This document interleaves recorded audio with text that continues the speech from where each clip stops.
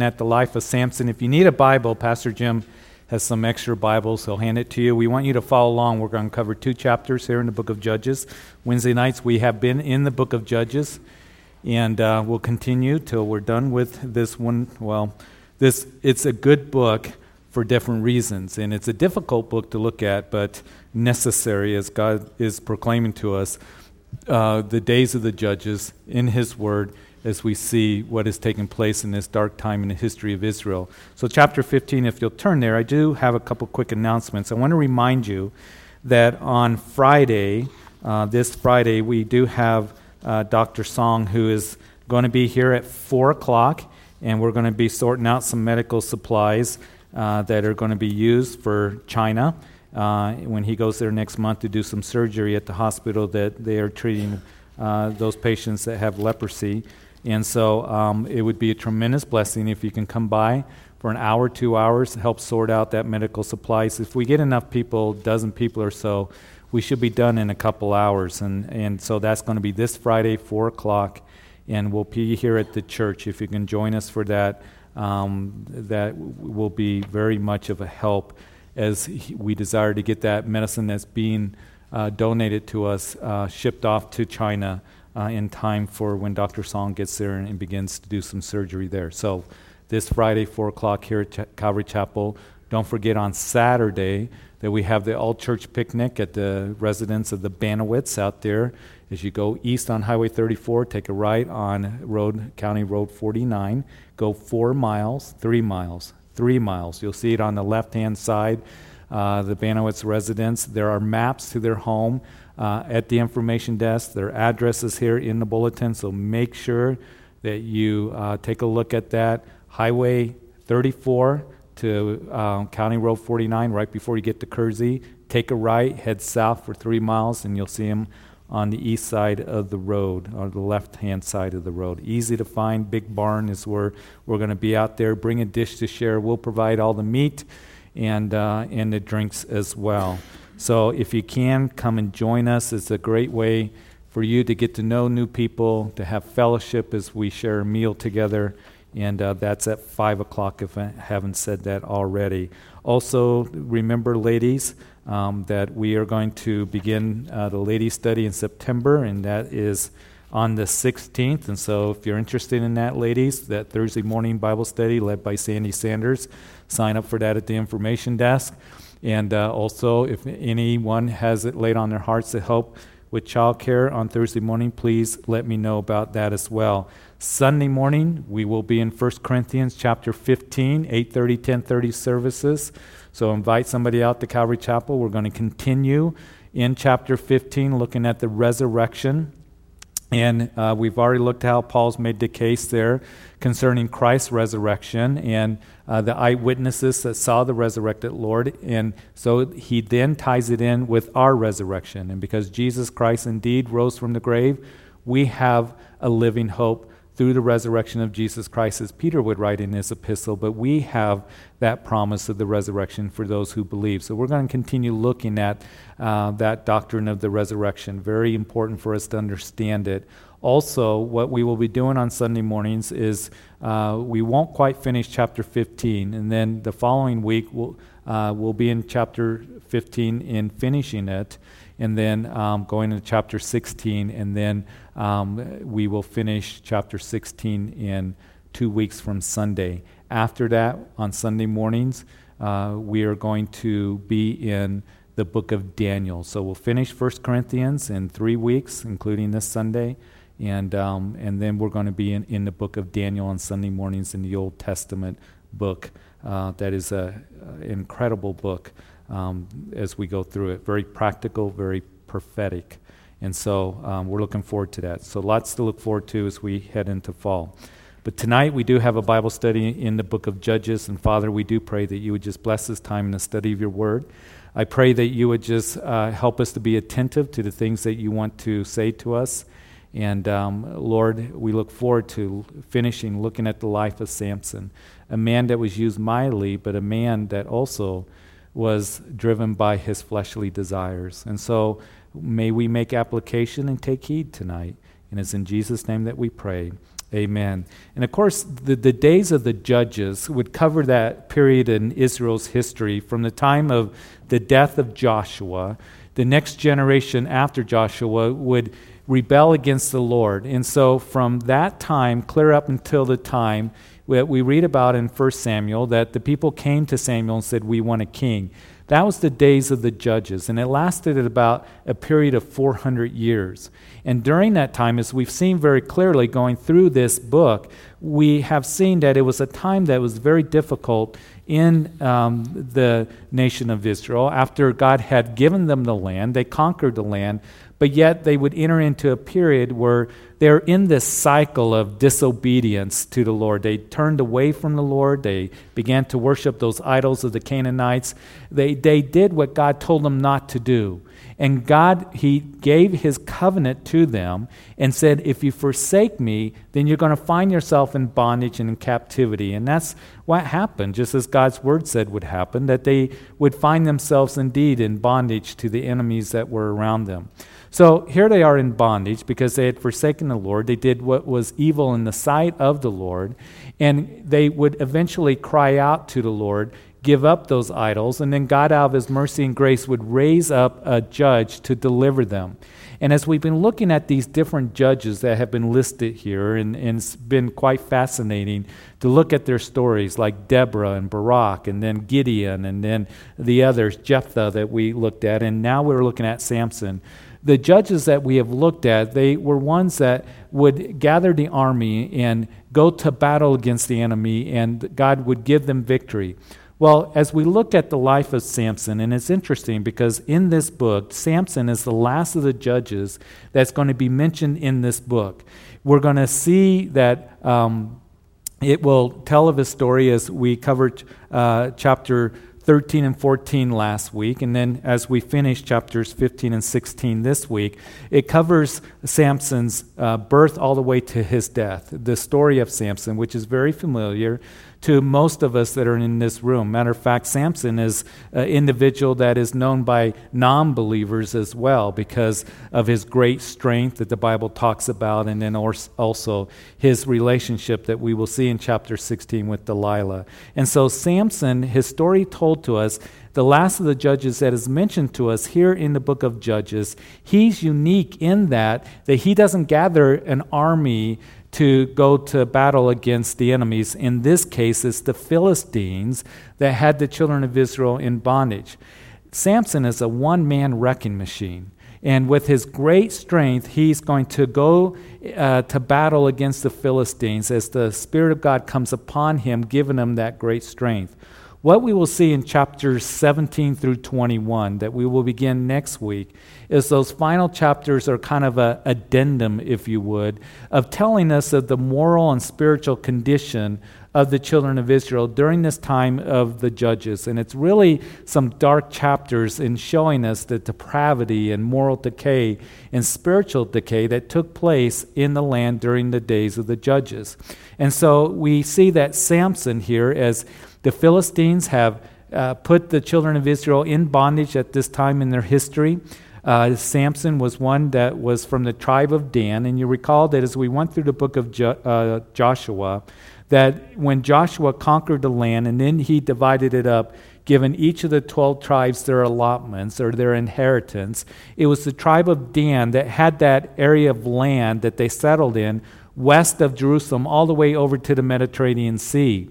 And that was along the coast there, the area where the Philistines would settle as well. And the Philistines growing in strength, and there are 5 major cities of the Philistines that are mentioned in the Old Testament. We're going to see one of them mentioned, actually 2 of them mentioned here in our text tonight, Gaza and Ascalon. There's Ekron. There's a couple others that are mentioned that were major cities of the Philistines. And as they were growing in strength and as they had the children of Israel in bondage, it was the tribe of Dan that always seems like at war or in bondage to the Philistines. And what we're going to see later on in the book of Judges is that tribe, the tribe of Dan, is actually going to pack up from there, and they're going to move up north where they're going to settle there at the base of Mount Hermon.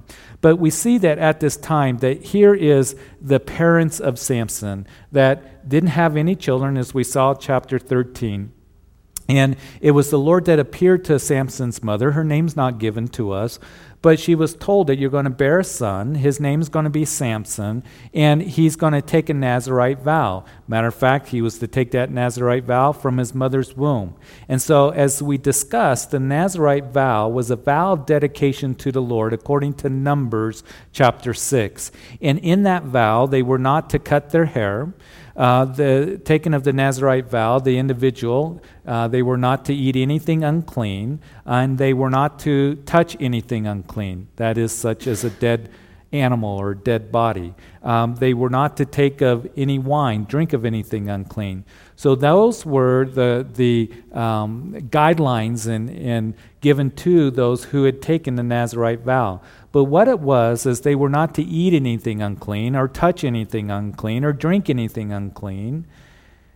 That what it was supposed to be an outward expression of an inward commitment to the Lord. And what we have seen, that even though Samson was called to be one that was a Nazirite and to take that vow, outwardly, perhaps for a while, he kept that. And we saw last week in chapters 13 and 14, as particularly we went into chapter 14, he began to compromise that vow, didn't he? But his heart, we see, was a heart that was full of carnality and compromise. And he is dictated by the desires of his flesh. First of all, we saw in chapter 14 that he goes to Timnah. And there in the area of the Philistines, Samson, he's going over there. It's over by the beach, the Mediterranean Sea. And he's over there hanging out in the cities of the Philistines. And he's there, and the young ladies are there. And he sees a young lady that he desires to marry. So he comes to his parents, and he says, I want that woman of Timnah. I want to marry her. And of course, the law has stated very clearly that the children of Israel were not to intermarry with those who were not of the children of Israel. So he's compromising in that way. He's walking through the vineyards, and in his Nazirite vow, he wasn't even supposed to touch grapes or drink wine. And so he's in the vineyards there, and as he's in the vineyards, of course, a lion jumps on him. The Spirit of God comes on him. He kills the lion, but it would be eventually later that he comes to check out the carcass of the lion. And there in the carcass was a hive of bees that made some honey, and he reaches in there and he grabs it. Another compromise as he's touching a dead carcass. And then he hosts a party for 30 of the companions of the Philistines, probably a bachelor party of some sort that was taking place. And it's Samson that's there, surely, probably wine's flowing at that party. So you see this continued compromise with Samson in his life. And even though he's compromising, God at this point is still using him in spite of him. And so Samson, with those 30 companions, where we ended last week in chapter 14, is he posed the riddle to them concerning the lion that he had killed and the beehive that was there in the carcass of the lion. And he said, if you 30 guys can figure this riddle out, then I will get you 30 change of clothes. And I guess that was a big deal back then to do that.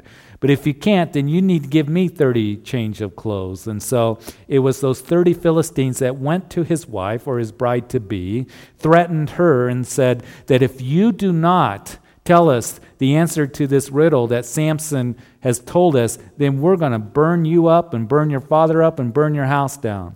So they threatened her. So she told the 30 guys the answer to the riddle. They came back.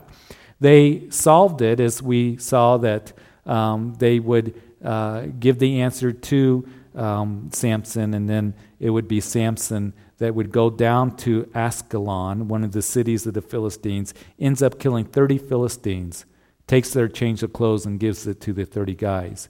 While that is going on, it is his father-in-law that gives his wife away to another. So that's where we pick it up in chapter 15. As we read in chapter 15, after a while, in the time of wheat harvest, it happened that Samson visited his wife with a young goat. Ladies, it's like bringing flowers. 3,500 years ago, to bring a young goat to a young lady, that was a big deal back then. So he brings this young goat, and he said, let me go in to my wife into her room, but her father would not permit him to go in. And her father said, I really thought that you thoroughly hated her. Therefore, I gave her to your companion. Is not her younger sister better than she? Please take her instead. And Samson said to them, this time I shall be blameless regarding the Philistines if I harden them. So he goes back to see his wife after the dust settles concerning him taking and killing those 30 Philistines. And he brings a young goat to her, and he finds out that his wife has been given to another.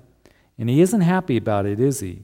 So he's angry with his father-in-law, and we see that he says here that this time, when I take vengeance out on the Philistines, that I'll be blameless for it. But you see, here's the problem. That Samson, he continues to make bad choices, doesn't he? And that's really the root of the problem here. Now, Proverbs chapter 4, verse 23 tells us that you are to guard your heart, keep your heart with all diligence, for out of it springs the issue of life. And we know that Samson, as we have seen so far and will continue to see, that his heart really wasn't devoted to the things of the Lord. He saw that woman of Timnah that he wanted. She was beautiful in his eyes. But Samson was not concerned about what was beautiful in the eyes of the Lord, what was pleasing in the eyes of the Lord. And what my prayer is for all of us that are here tonight is that, Lord, that I would see the things the way that you see them, that you would open up my spiritual eyes, that the things that are beautiful and good and wonderful in your eyes, that I would see that as well. But you see, what happens is oftentimes we get pulled into things by the lust of the eyes, as John talks about in his epistle. So he sees that woman. He continues to make bad choices. He's continuing to hang it out in the enemy's territory. He continues to compromise, and he's not really getting to the root of the problem, and that is that you are going through hurt and you're going through disappointment, Samson, because you're making bad choices. So here he says, man, I'm going to get my revenge. And so verse 4, he went and caught 300 foxes, and he took torches, turned the foxes tail to tail, and put a torch between each of their tails. Now, can you imagine, again, just his strength and his ability, his quickness, as the Spirit of God came upon him to catch 300 foxes. We have foxes in this area in Greeley, don't we? And I think that most of us have seen foxes. I know we have foxes in our area where we live. And to catch 300 foxes, I mean, I don't think I could catch one fox. Matter of fact, last spring there was a fox that was hanging around the church here that had a limp. And it was always showing himself, and the kids would see it, and I remember one time we went over to Johnny Carino's over there, and there's that fox with the limp, in the parking lot. But I don't think I could even catch him, the one that had a limp. So here's Samson that has 300 foxes that he catches. He ties them tail to tail. Well, what's he going to do with them? Well, he had set the torches on fire and let the foxes go in the standing grain of the Philistines and burned up both the shocks and the standing grains, as well as the vineyards and olive groves. So as he sets the foxes on fire and they go running through, the torches on fire, then they go through the grain fields and they burn these grain fields down. And this is at the time of the harvest. This is what the implication here is told to us. And it would be very devastating to the Philistines, burning up their harvest of the grain, burning down their vineyards, their orchards that are there. And so, verse 6, the Philistines said, "Who has done this?" And they answer, "Samson, the son-in-law of the Timnite, because he has taken his wife and given her to his companion." So the Philistines came up and burned her and her father with fire. Now, not very nice guys, are they?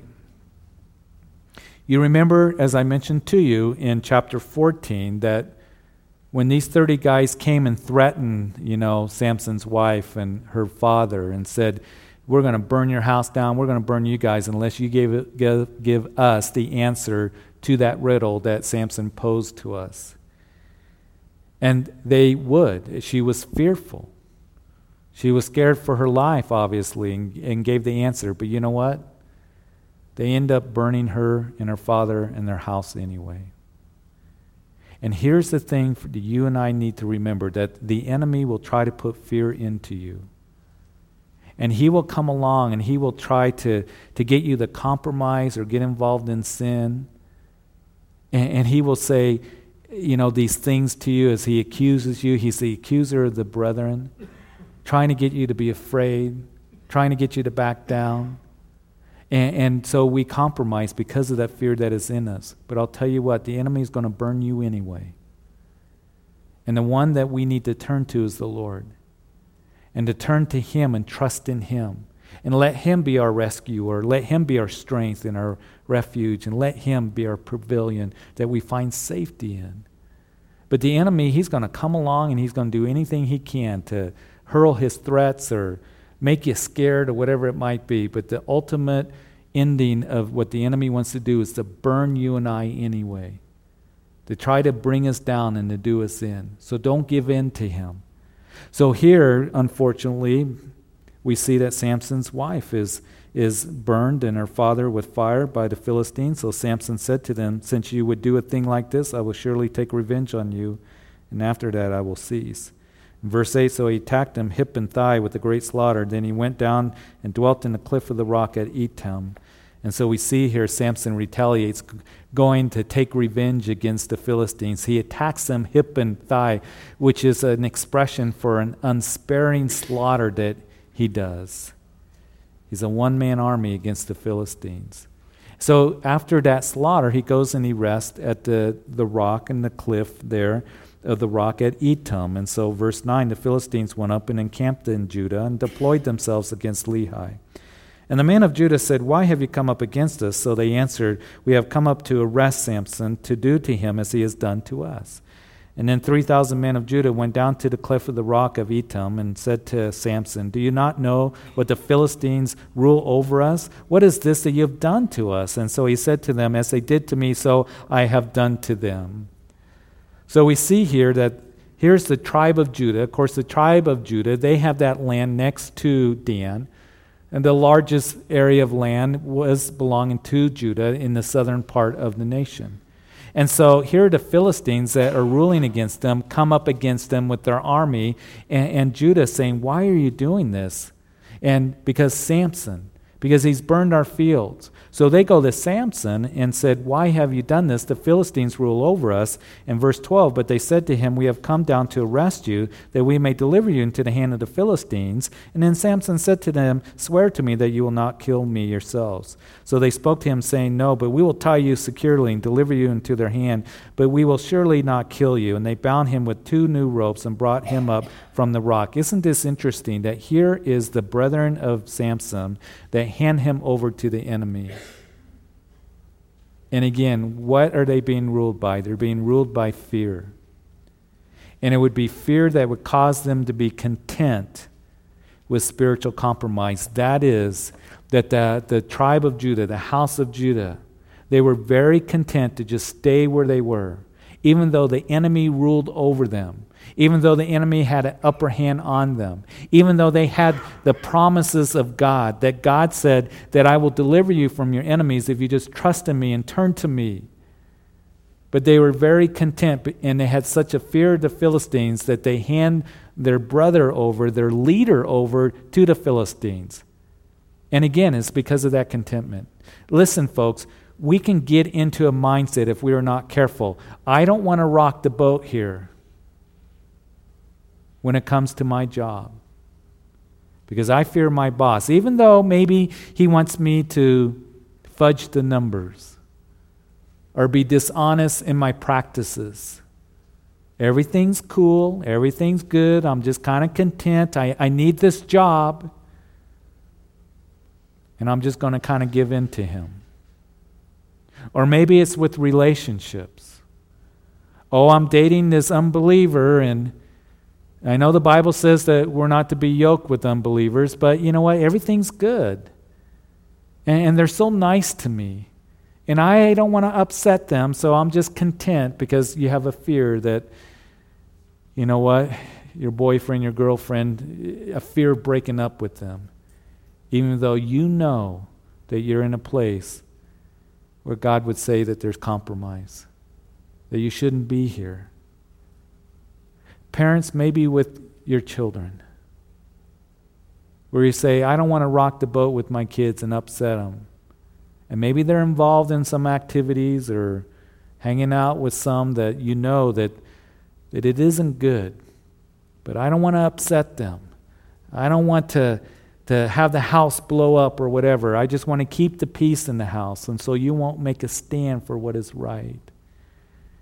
And I pray for you and for me again, that the Lord says that He hasn't given us a spirit of fear, but of power and love and sound mind.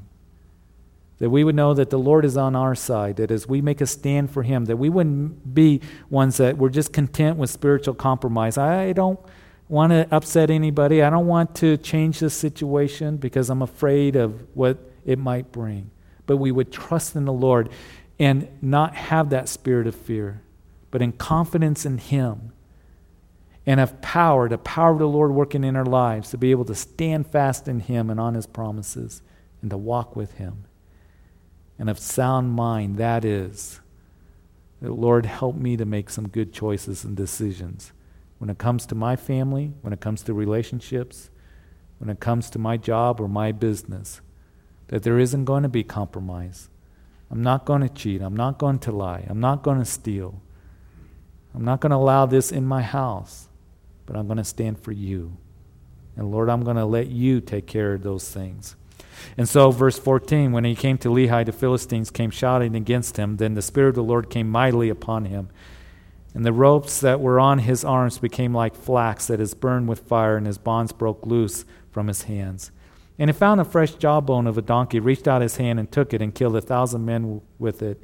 Then Samson said, with the jawbone of a donkey, heaps upon heaps, with the jawbone of a donkey I have slain 1,000 men.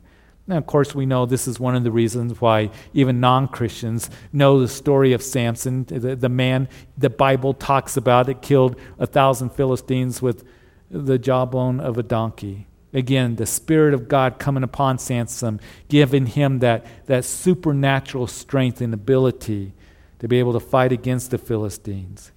You know, when Paul was writing to the Ephesians, he's talking about, you know, the Spirit of God in us and His prayer for us. And he concludes that prayer by saying that God is able to do exceedingly and abundantly there in Ephesians chapter 3. He is able to do exceedingly abundantly above all that we ask or think according to the power that works in us. What is that power? The power of the Holy Spirit.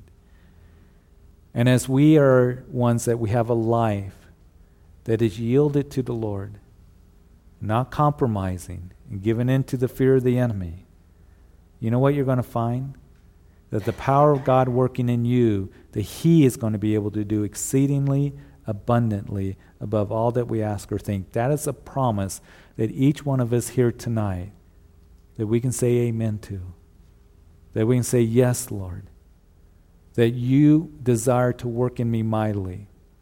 The Holy Spirit in me, the Holy Spirit working through me and empowering me to live a life that is pleasing to You, Lord, and using me in a way that I never thought was possible. So just living for the Lord. And we can look at this and we think, well, Samson's doing pretty good so far.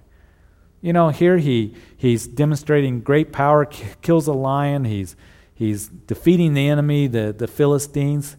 But you see, I believe that the Lord would have used Samson so much more if Samson didn't have continued compromise and sin that was in his life. So here is Samson. He kills 1,000 men. In verse 17, so it was when he had finished speaking that he threw the jawbone from his hand and called the place Ramath Lehi. And then he became very thirsty. So he cried out to the Lord and said, You have given this great deliverance by my hand of your servant. And now shall I die of thirst and fall into the hand of the uncircumcised? So God split the hollow place that is in Lehi, and water came out, and he drank, and his spirit returned, and he revived. Therefore he called its name En-Hakkore, which is in Lehi to this day. And he judged Israel 20 years in the days of the Philistines. Ramath Lehi means jawbone hill. Samson prayed twice in these 4 chapters that we see. Here at the end of chapter 15, we're going to see at the end of chapter 16.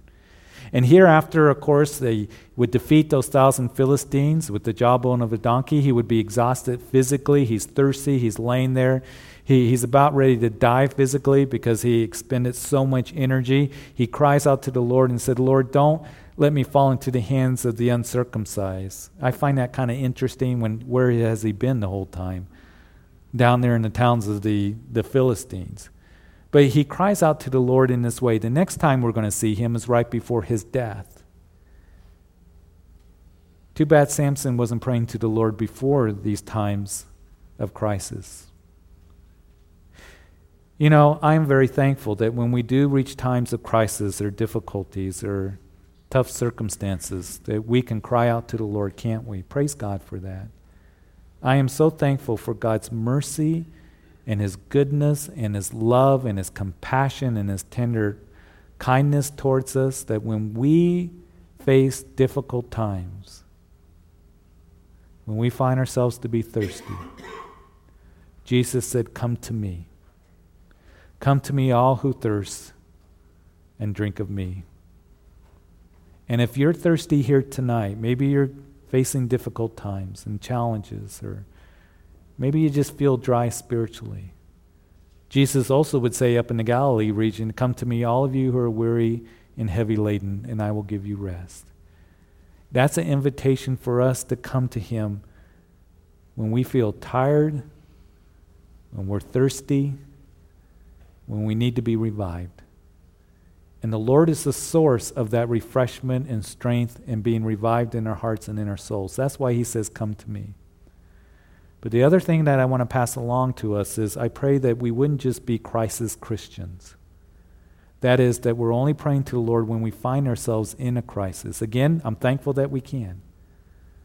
But it would be a daily, consistent thing of looking to the Lord, praying to the Lord, looking to his word, looking for his wisdom, seeking his wisdom, desiring to walk in his ways, desiring to please the Lord. And each and every day that we're crying out to the Lord, talking to the Lord, that we pray to him consistently and constantly and daily, not just when we're in a crisis. And Samson was one that I see two prayers that he gives to the Lord, and it's when he was in a deep crisis. And thankful that he can do that and we can do that as we learn from the scriptures, but I also know that we need to be ones that we are praying constantly to the Lord during the times of crisis, but also during the times of rest in our lives. So he judged Israel 20 years, and then chapter 16, now Samson went to Gaza and saw a harlot there and went in to her. And when the Gazites were told, "Samson has come here," they surrounded the place and lay in wait for him all night at the gate of the city. And they were quiet all night, saying, "In the morning when it is daylight, we will kill him." And Samson lay low till midnight, and he arose at midnight, took hold of the doors of the gate of the city and the two gateposts, pulled them up, bar and all, put them on his shoulders, and carried them to the top of the hill that faces Hebron. So here's Samson. He goes down to Gaza, which is deeper in the enemy's territory. Gaza is that area clear down by the border of Egypt. And he's going deeper into sin because now he's entered into a harlot. And you know what? There are some people that they will think, if I'm living in a life that is compromised, I'll just go a little bit deeper because nothing's happening to me. You know, nothing's going wrong. Everything's good. Everything's cool. God's still using me. I still shoot up a few prayers once in a while. And don't ever get lulled into that sleep, which Samson is going to here in just a few verses when we are introduced to Delilah. But what we need to be careful as is we don't think that if I am involved in a compromised life or in sin, that God is just going to overlook it, or he doesn't care about it, or he might even approve of it. That's a mistake that some Christians have made. And eventually what it's going to do, it's going to do you in. And that's what we're going to see happens here to this man Samson, that his continued compromise in sin is going to end up doing him in. And don't think that just because nothing now is happening, that God approves of it, or God is overlooking it, or, that he doesn't care. And here is Samson getting deeper into sin. God's still using him in spite of him. So these guys are laying low and wanting to jump out on him, and he gets up at midnight. It's interesting, verse 3. He takes the door of the gate of the cities, and he puts them on his shoulders, and he carries them top of the hill that faces Hebron. In other words, he goes from Gaza over to the hill that faces Hebron. Hebron is south and east of Jerusalem. So he carried this post and gate for about 30 miles, it is believed. Now you're talking Superman strength here. So that's what he does. In verse 4 afterwards, it happened that he loved a woman in the valley of Sorek, whose name was Delilah. So now we're introduced to Delilah. Her name means brought very low. And what she's going to do, she's going to bring Samson down very low, isn't she? And so verse 5, and the lords of the Philistines came up to her and said to her, entice him, find out where his great strength lies, and by what means we may overpower him, that we may bind him to afflict him, and every one of us will give you 1,100 pieces of silver. That's a lot of money that they're offering to her. So she's offered this money to find out where his great strength lies as he lies with her and as he is living a lie. As he's living a lie. I pray that none of us here tonight are living a lie. That we're involved in sin, compromising in sin, and we're just kind of lying to ourselves and we're living a lie. The Lord's been trying to convict you. You've been pushing it out. But Jesus said, you shall know the truth, and the truth will set you free. And what will happen is, if you are living a lie, and if you are following after a lie, then you're going to see the end result of it is what's going to happen to Samson, that we're going to get to in here in just a little bit. And so here she's offered this money. So verse 6, Delilah said to Samson, please tell me where your great strength lies, and with what you may be bound to afflict you. And Samson said to her, if they bind me with 7 fresh bowstrings, not yet dried, then I shall become weak and be like any other man. So the lords of the Philistines brought her up to her 7 fresh bowstrings, not yet dried, and she bound him with them. Now men were lying in wait, staying with her in the room. How do you have a bunch of men in a room? And anyway, so she said to him, the Philistines are upon you, Samson. But he broke the bowstrings as a strand of yarn breaks when it touches fire, so the secret of his strength was not known. And then Delilah said to Samson, look, you have mocked me and told me lies. Now please tell me what you may be bound with. And so he said to her, if they bind me securely with new ropes that have never been used, then I shall become weak and be like any other man. Therefore Delilah took new ropes and bound him with them and said to him, the Philistines are upon you, Samson. And the men were lying in wait, staying in the room, but he broke them off his arms like a thread. Now, I don't know if Samson is just stupid or what, but really I don't think he is. I think he's playing games. I think he's playing her. He thinks he's going to get away with it. I mean, how can he get tied up with, fresh bowstrings? And then she again asked him, and, well, just tie me up with new ropes. I think he's playing games with her and just going along with it. Because I don't think he was really that dumb. But he's being very foolish is what he's doing. And I have seen people that continue in playing the fool because they want to play games. They think, I can play along with this. I can play along with this relationship that isn't right. That's what Samson's doing. I can play along with this, what I'm practicing or what I'm taking in.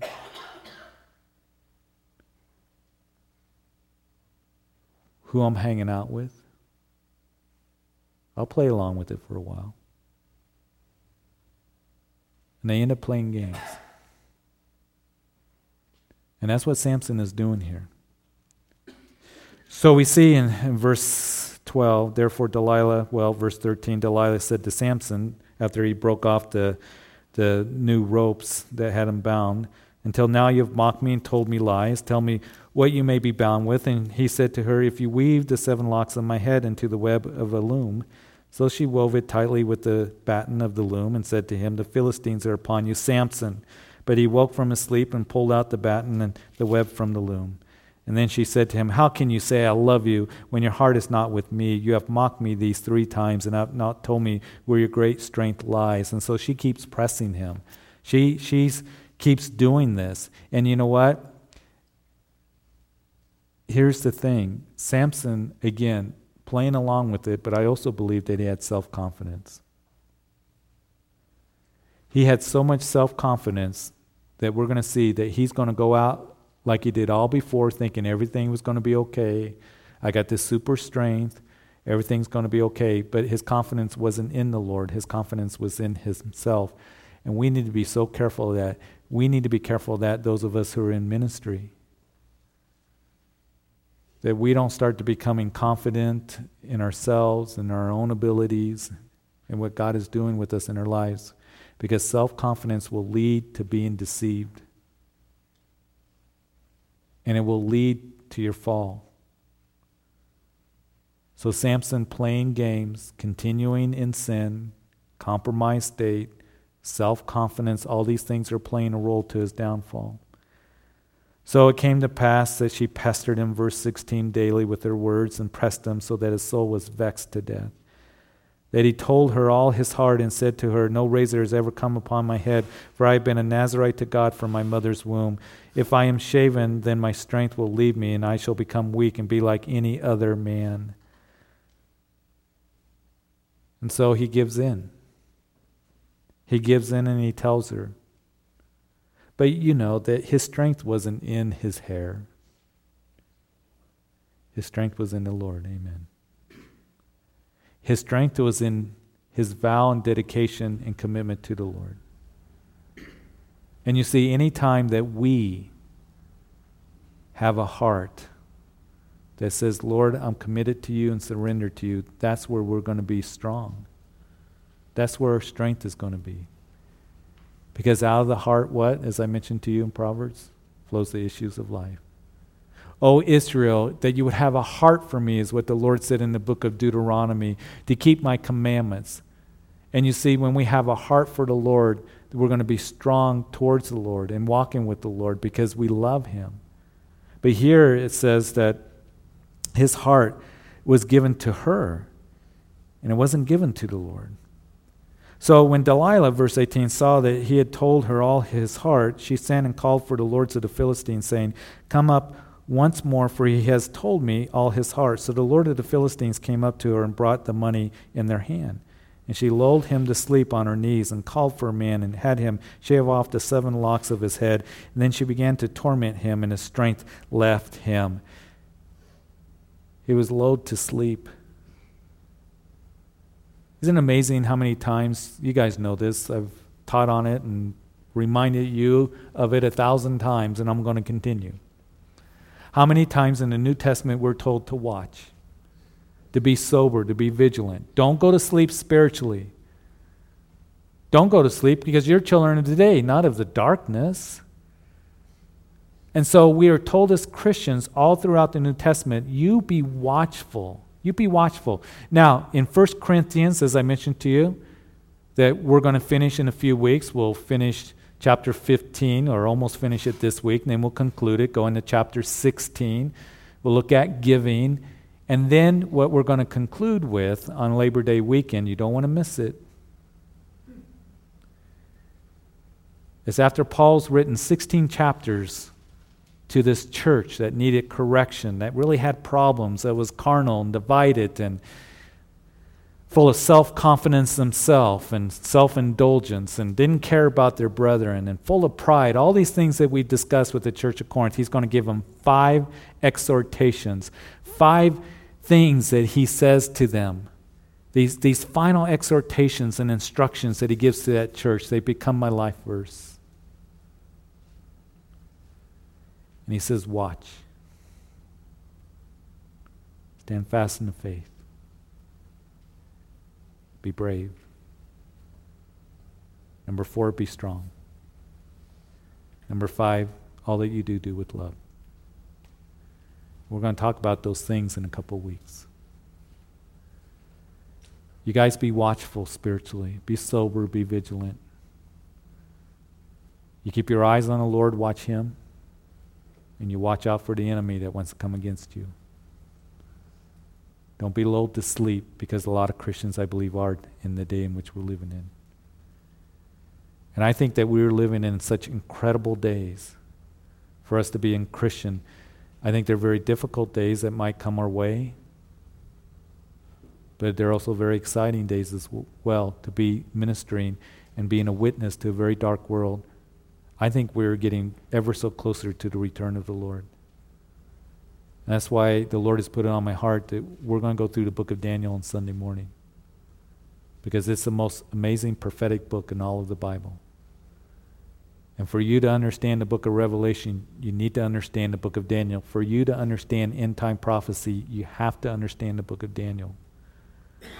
It is the foundation, the forerunner. It is the great understanding that we have in the book of Daniel that helps us understand the things that are going to take place in their time, in the last days. And I believe we are ever so close to the Lord coming back at any time. So don't go to sleep.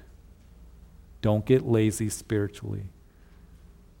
Don't let the Delilahs of the world, whatever that might mean for you or for me, just lull you to sleep and zap you of your strength.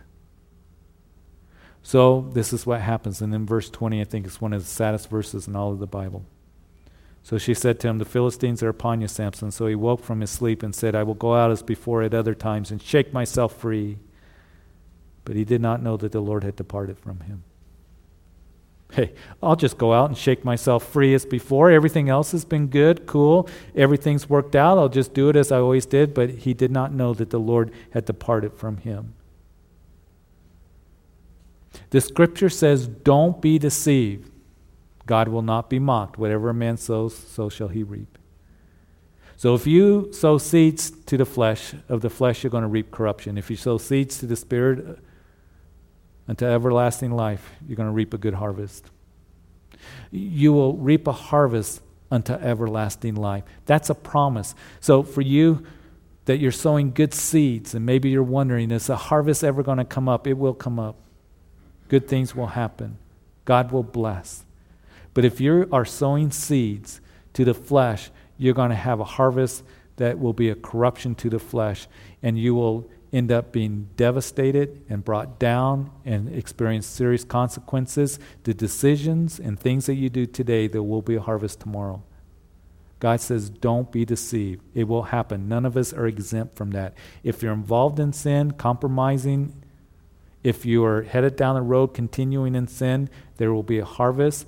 And we are going to see what happens when we do that. As we see, they took him, the Philistines took him and put out his eyes and brought him down to Gaza. They bound him in bronze fetters, and he became a grinder in the prison. I'll tell you what will happen. You'll sow seeds of the flesh, you're going to reap corruption. You're going to end up being blinded. You're going to end up being bound up. You're going to end up being a grinder, ground under. That's what sin does. It will blind you. You continue in sin, and Samson was blinded. He was playing games, he had self-reliance, but spiritually he was blinded, and he ended up going to sleep. And continuing in sin will also bind you up. It will bind you up.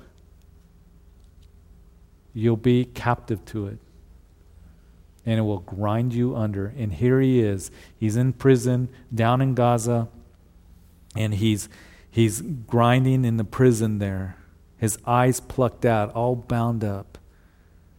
Because Samson continued in a compromised life. He continued in sin. So, verse 22, however, the hair of his head began to grow again after it had been shaven. Now the Lord of the Philistines gathered together to offer a great sacrifice to Dagon their god and to rejoice. And they said, "Our God has delivered into our hands Samson our enemy." And when the people saw him, they praised their gods, for they said, "Our God has delivered into our hands our enemy, the destroyer of our land, and the one who multiplied our dead." So it happened that when their hearts were merry, they said, "Call for Samson that he may perform for us." So they called for Samson from the prison, and he performed for them, and they stationed him between the pillars. So here they're going to use him to perform. They're mocking him, and you see that's what the enemy will do. The enemy will trick you, and he'll bring you down, and then when you fall and you're bound up and you're blind and all of this stuff, then he's going to mock you. That's what he does. He will mock you while you're down. You see, Satan's not very nice. And he's going to deceive you, and trick you and tempt you and do everything he can to get you off course. And then when you experience the consequences of that sin, then what he's going to do is he's going to mock you. And that's what they're doing to Samson. So verse 26, Samson said to the lad who held him by the hand, "Let me feel the pillars which support the temple so I can lean on them." Now the temple was full of men and women, and the lords of the Philistines were there, about 3,000 men and women on the roof watching while Samson performed. Then Samson called to the Lord, saying, "O Lord God, remember me, I pray, strengthen me. I pray just this once, O God, that I may with one blow take vengeance on the Philistines for my 2 eyes."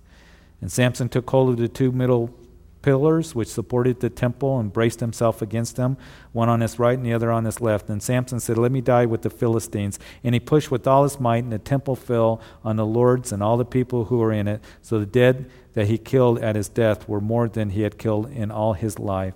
And his brothers and all his father's household came down and took him and brought him up and buried him between Zorah and Eshtaol in the tomb of his father Manoah, which he had judged Israel 20 years. So Samson prays. As we know the story, he pushes on the pillars. The temple collapses. Many Philistines are killed, as well as Samson himself in his final act there. You know, a life used of the Lord, but a life wasted as well, because he was led and controlled by his flesh and his fleshly desires. Kind of a sad story. I think what this chapter shows us is a couple things that I haven't mentioned here, but I think it's worth mentioning as we close tonight. And that is, when you're involved in sin, when you're involved in compromise, number one, remember this: you become vulnerable. You become very vulnerable to serious hurt and harm and distress, all kinds of trouble. That's what we have seen in Samson's life, haven't we? Second of all, know this: that temptation comes in beautiful packages. When the enemy, when the world brings temptation to you, it doesn't bring you all the ugliness that eventually it will bring. You see, Satan is going to say, "Look at this, isn't this nice? This pleasure, this thing, this relationship, whatever it might be. Look how beautiful it is." But over time, what you're going to see is the ugliness of it. You see, Satan says to you at first, "I want to bring pleasure to you," but that pleasure will go away. And so, the ugliness of the situation, the consequences of the situation will show itself eventually. Thirdly, temptation comes when we keep and hang around the wrong company. What we're going to see this week in 1 Corinthians chapter 15, verse 33, don't be deceived, bad company corrupts good habits. It's true, isn't it? Now, we know that we have people we work alongside of, and people that live next to us, and people that are in our families that are unbelievers, and we talk with them and understand we have to be around them. But you know what? Don't keep company that is. Don't be having this fellowship where you're hanging out and they are corrupting you.